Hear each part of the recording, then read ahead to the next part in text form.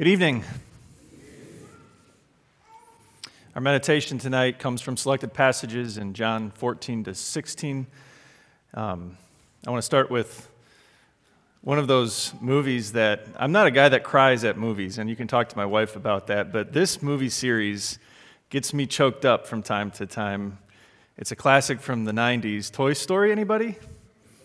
Why do I cry at talking toys on a screen? I don't know. Toy Story 2 has one of those scenes in it.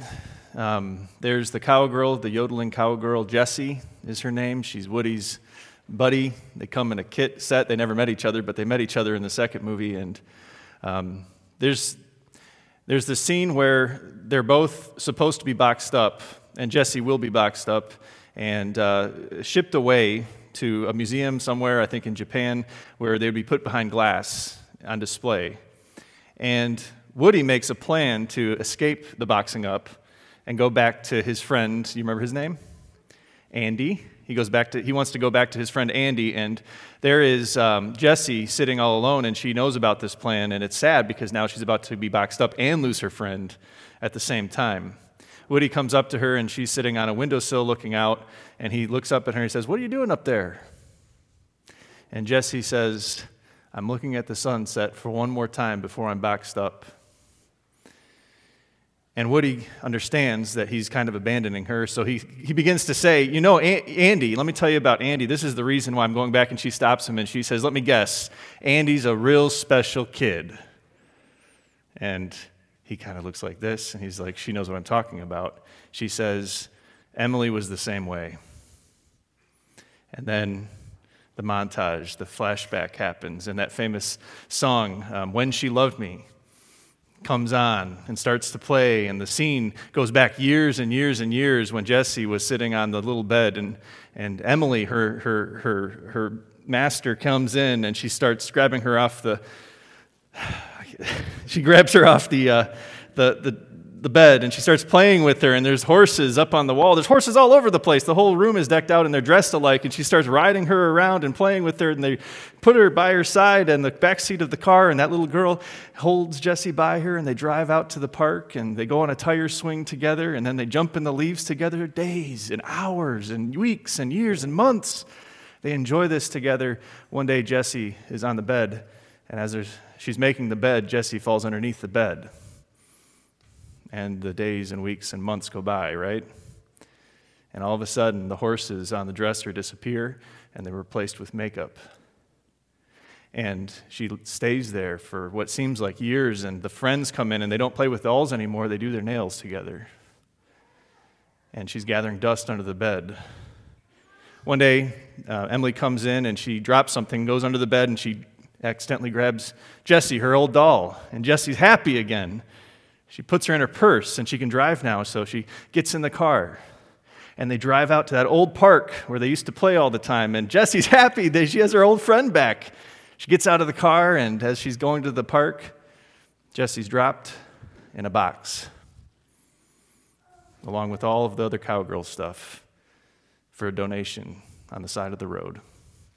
And Jessie watches as Pastor Dan's crying, and Emily is driving away.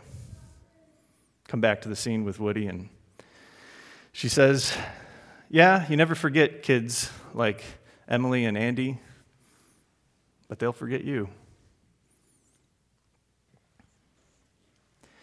You know, it's often this time of year that I think about the people that are forgotten, or maybe the people that have forgotten you. Maybe it's the people who are going through their first Thanksgiving and Christmas after losing a loved one. Or maybe it's the common thing where many, many people this time of year, although we're supposed to feel happy and we're supposed to feel joyful and we're supposed to feel connected with people, we feel more distant this time of year because we have a loneliness inside, and it's real. I remember a good friend of mine saying this to me. They said, "I'm surrounded by lots and lots of people, and I keep myself really, really busy, but I feel all alone. I feel like I'm dropped off on the side of the road." They didn't say this, but this is what they meant, like a Jessie. we are, as human beings, we feel the need to be connected because that's how God has made us. That's the first truth. But the second truth is we are terrible at keeping these connections alive because of sin. Because of sin, we break up relationships. Because of sin, we mess up the friendships. Because of sin, we break up marriages. Because of sin, and we can even try our best. You know what happens at the end of life ultimately? Is that we are put in a box by the side of the road, and we lose the people that we love, our friends and our loved ones. And so we feel and we can understand this feeling of loneliness, and it's always there in the back of our head. And that feeling had to be going through the minds of Jesus' close friends, his disciples, in the moments and the hours before he would leave their sight. And it wasn't that he didn't prepare them for that, because he had been talking about his departure. I'm going to leave your sight. I'm going to Jerusalem. I'm going to die. I'm going to rise again. I'm going away. And they reacted in some very human ways, the ways that we react very often when we feel abandoned. Peter was angry when Jesus started talking about this initially, and he pulled him aside one time, and he told him to wash his mouth out with soap for talking about it. Anger, confusion. Some disciple decided to capitalize on the departure and say it's happening anyways, so let's make some money off of it. And fear and sadness, all of these at once, that causes a disciple to chop off an ear of somebody that came to arrest Jesus. Abandonment is scary, and we react that way, and the disciples had to be thinking of these things as Jesus was departing. It's not a natural thing for us, as we're made for community, and now you have a relationship and a friendship with Jesus, and he's going away. And so Jesus takes his time, not just in the months before, but in the moments before, the hours before. Generally, we look at John chapter 13 or John chapter 14 through 17 as a time that Jesus does two things. He prays fervently to God the Father for his followers, his friends, because he knows what's coming. And two, he gives them beautiful promises. Gospel promises that are rock-solid foundation for them to rely on when he would leave their sight. Tonight, we come into here, into this evening with all sorts of emotions. Maybe we are that person that has lost a loved one. We're experiencing that recently, and we're going through the holiday season. Maybe we've been abandoned in our relationships, and we feel like there is no such thing as a relationship that's sustainable, but Jesus comes in and he says this. He says there is a relationship that is sustainable, and it's one that actually was strengthened. It was strengthened by his going away from his friends, and he's going to teach us tonight that the peace that he gives is the foundation of that relationship with God, so that we never have to feel like God is foreign to us, or that he's dropped us off at the side of the road, or that he's going to leave us behind and drive away. Two places we'll go tonight. The first one is that Jesus, in his promises, he says that when he goes away, and he would, away from our sight, that life on earth won't be easy. In fact, he says that the world will try with all of its might to rip away his peace from our hearts. Number one, in John 14-17, the world will try to rip away peace from our hearts. Jesus, like I said, he's talking to them, and he's telling them what to expect when he goes away, and he says this in John chapter 16. He says, "They, the world, will put you out of the synagogue. In fact, the time is coming when anyone who kills you will think they are offering a service to God." John 16, verse 2. What he's saying here is that your faith in Jesus, your Savior, your God, will actually alienate you from the place that people come to do good and do moral things, like the synagogue, the public forum. Your faith will alienate you from these places that you would expect your faith in Jesus to shine, and it should. But those places are places that you're not going to be welcome, like the synagogue, the little churches around the places at that time. The faith in Jesus does that to us as Christians too. It alienates us from the world. And it's not just that it alienates us from places, that means that our faith is offensive, our faith in Jesus is offensive, but he says that people will try to kill you because they think they are offering a service to God. Isn't that nuts? The very thing that we hold on to, our faith in Jesus, will not just be something that keeps us away, but people will pursue us because of our faith in Jesus. Now, how can that be? The answer is the world is pursuing a completely different kind of peace than the peace that Jesus offers you, and we're going to talk about that peace in just a moment. The peace that the world wants to offer us is a circumstantial peace.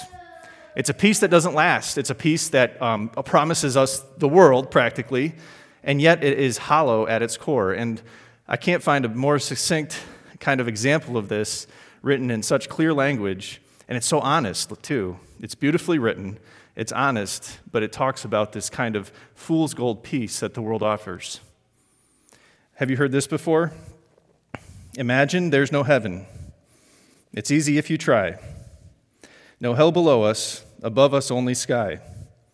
Imagine all the people living for today, and no religion too. Imagine all the people living life in peace. Do you know who said it? And you have to admire the goal. That he wants to create peace. But it's naive to think that we as human beings can obtain a peace while we are so utterly corrupt from the very start. This goes back all the way to Genesis, by the way, in the Tower of Babel. What did the people want to create? They wanted to create a world that is based on human effort, human ingenuity, human technology that was based on this new technology called what? The brick. And they said, we have this awesome technology and we're going to build a whole utopia around it. And God said what? He said, this is a disaster.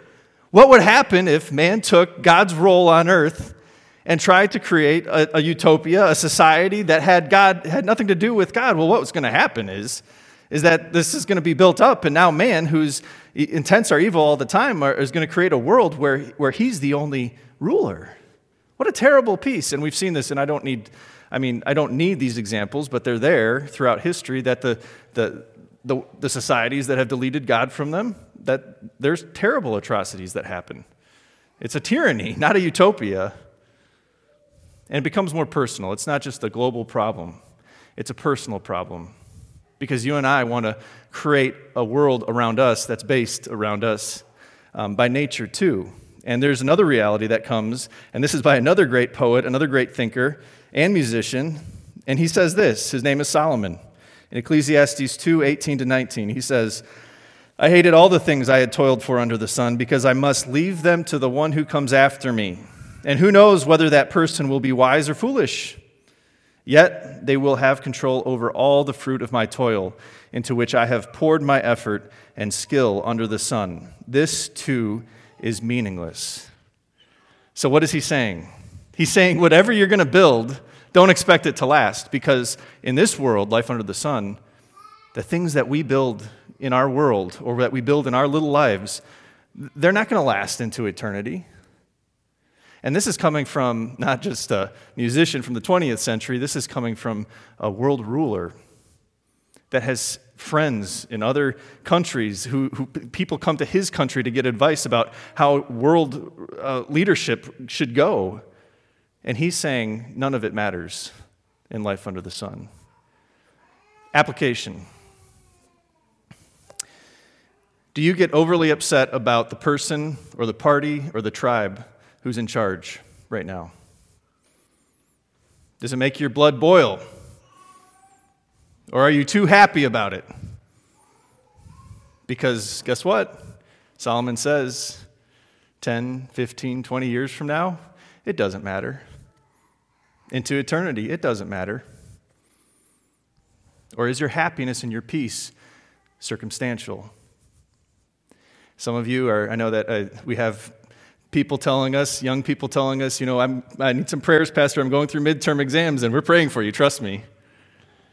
But is your happiness, is it based on a letter grade? Whether you're going into that physics exam as Einstein, or whether you're worried sick that you're going to fail it, you're running on temporal, circumstantial peace. The same can be for your career. The same can be for even our family. the day-to-day worries that we have. Are you worried about your health? Are you worried about your welfare, your finances? These are all things that are temporary peace. In the world, they want to elevate them, and the world will elevate it to a point and say, that's the peace that we need to get to. That's the peace that you need to really feel safe. And yet, it's fleeting, it's going away, and it comes and goes like the tide. It doesn't do much for peace. So what's the answer? The answer is coming back to Jesus. And he offers that peace because Jesus promises, number one, that the world will try to rip away his peace from our hearts because the peace that the world wants is so different than the peace that Jesus offers. When they look at Jesus' peace, they say, no, that's not the peace that you should be going for. In fact, that's a threat to the peace that you should be pursuing. And number two, this is the beautiful promise for us when the world tries to rip away that peace. His departure means the entrance of eternal peace into our hearts. And you see that here when Jesus says to his disciples in John 14:27, he says, "Peace I leave with you. My peace I give to you. I do not give you as the world gives. Do not let your hearts be troubled, and do not be afraid." Catch that last part? Do not be afraid. When the angel Gabriel came to Zacharias, when he came to Mary, when the angels came to the shepherds in the field, what did they say first? Do not be afraid. This is the great good news about Advent. This is the great good news about Jesus coming, is that because he's coming, we have nothing to be afraid about. And even as he was leaving, and his disciples had everything to worry about, humanly speaking, their friend, their provider, their master was leaving them, he says, my departure isn't actually something that you should be worried about, or angry about, or sad about, or violent about.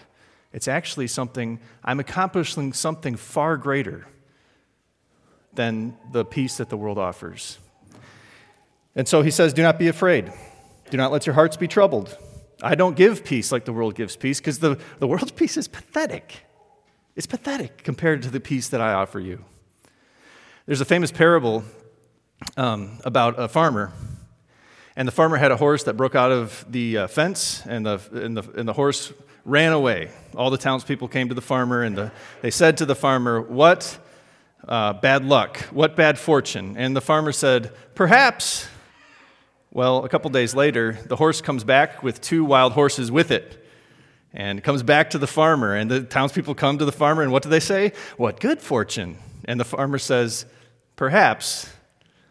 A couple days later, the farmer's son is trying to train the 2 wild horses. He gets bucked off. He breaks his leg, and he's going to walk with a limp forever. All the townspeople come to the farmer, and they say, "What bad fortune?" The farmer says, "Perhaps." The army comes through a week later to enlist people, young men, for the army. And they come to the farmer's house, and they see the boy walking with the limp. They pass him by, and they go to the next house. All the townspeople come to the farmer, and they say, "What good fortune?" And the farmer says, "Perhaps." The disciples in this moment had to be looking at Jesus as he's being arrested, as he was going away from them, and they have to be thinking in their mind, what bad fortune? And Jesus looks at them and he says, "Perhaps you think this is bad fortune."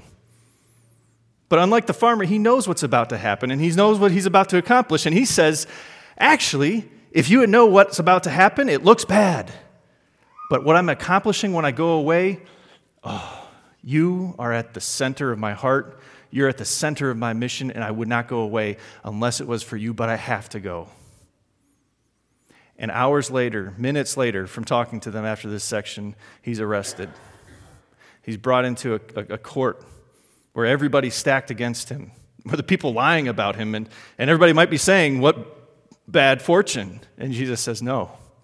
He's quiet.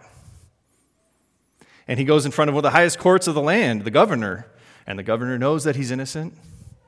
And he goes through all of the evidence, and he says, this man's innocent, but you know what? Kill him anyways. And everybody might be saying, "What bad fortune?" But Jesus says, no. And he's hanging on a cross between 2 thieves, and he's breathing his last breaths. And everybody that comes by, it was a tree that was cursed because there was a curse on that tree. And everybody that looked at it said, what bad fortune. But what Jesus accomplished when he went away, when he was arrested, killed, and crucified, was that he was taking his friend's sin on him, in his body, bearing them at the cross, yours and mine as well. Perhaps that's the best thing God could do for us, and it is. So that when he rose again, he would bring us life. But he had to go away to do that from his friends. And when he ascended into heaven, perhaps the disciples were still thinking, and they're still asking the question, actually, if you'd read it. They said, are you going to establish the kingdom of God now? Are you going to do it now? Are you going to build up your kingdom now? And Jesus says no. And perhaps they think to themselves, well, I thought that's why you came to do this. And he says, I'm going to go away. Perhaps that's unfortunate, they thought. But you know what?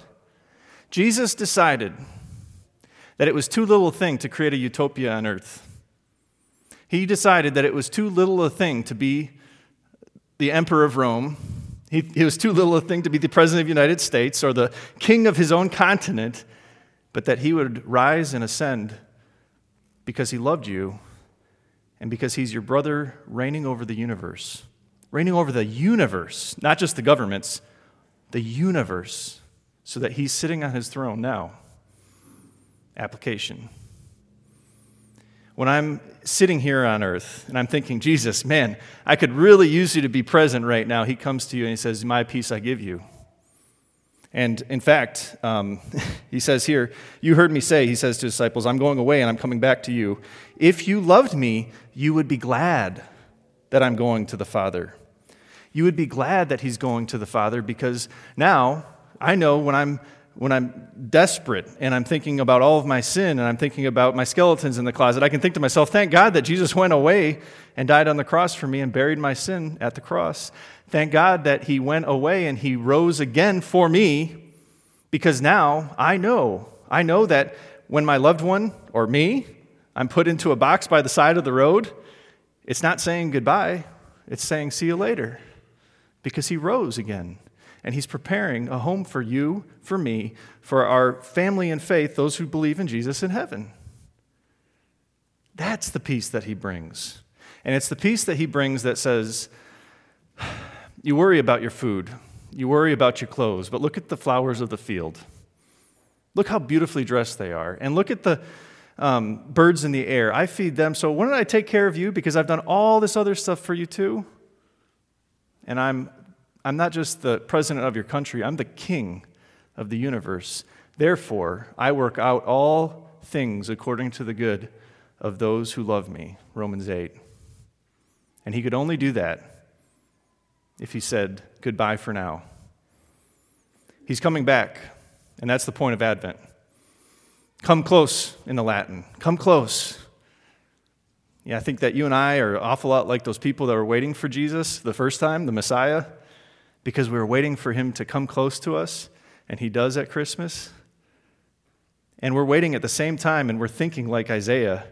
We're thinking, when, Lord Jesus? When are you coming? We want you to come, and we want you to give us that final rest, and he's coming. I remember being engaged. We were engaged for about a year. I hope that I get that right. Did Hannah leave the room with the kids? We were engaged for about a year, and I was going to seminary, and she was going to her senior year in college, and it felt like we were like continents apart, but we were only 6 hours or so apart, and all we wanted to do was to be with each other, right? And yet, the fact that she had a ring on her finger and that I had put it on her finger gave me peace, that this wasn't a forever. But as Jesus says to his disciples, it's a little while. It's a little while. And every time that I would do my homework and every time that I would go to my day job and I'd think I'm going through the grind, I'd think to myself, but a year from now, I'm going to be spending the rest of my life with my best friend. And that's what kept me going. And that's what kept me motivated. And that peace knowing that I put a ring on her finger and not that other guy, that she was mine and I was hers. When Jesus leaves his disciples and he's away from us visually right now, he hasn't left us because he's put a ring on our finger and we're his bride. And when he comes to us in the promises you heard tonight, and when you know the promise is on you because of your baptism and you get to receive that in his supper, isn't that awesome? It's a little while, like he says to his disciples, just a little while. And in the meantime, we can pray along with Isaiah in that same spirit, that beautiful hymn written by Johannes Olerius saying this, "Comfort, comfort all my people. Speak of peace, so says our God. Comfort those who sit in darkness, groaning from their sorrow's load. Speak to all Jerusalem of the peace that waits for them. Tell them that their sin is I cover, that their warfare now is over." Amen.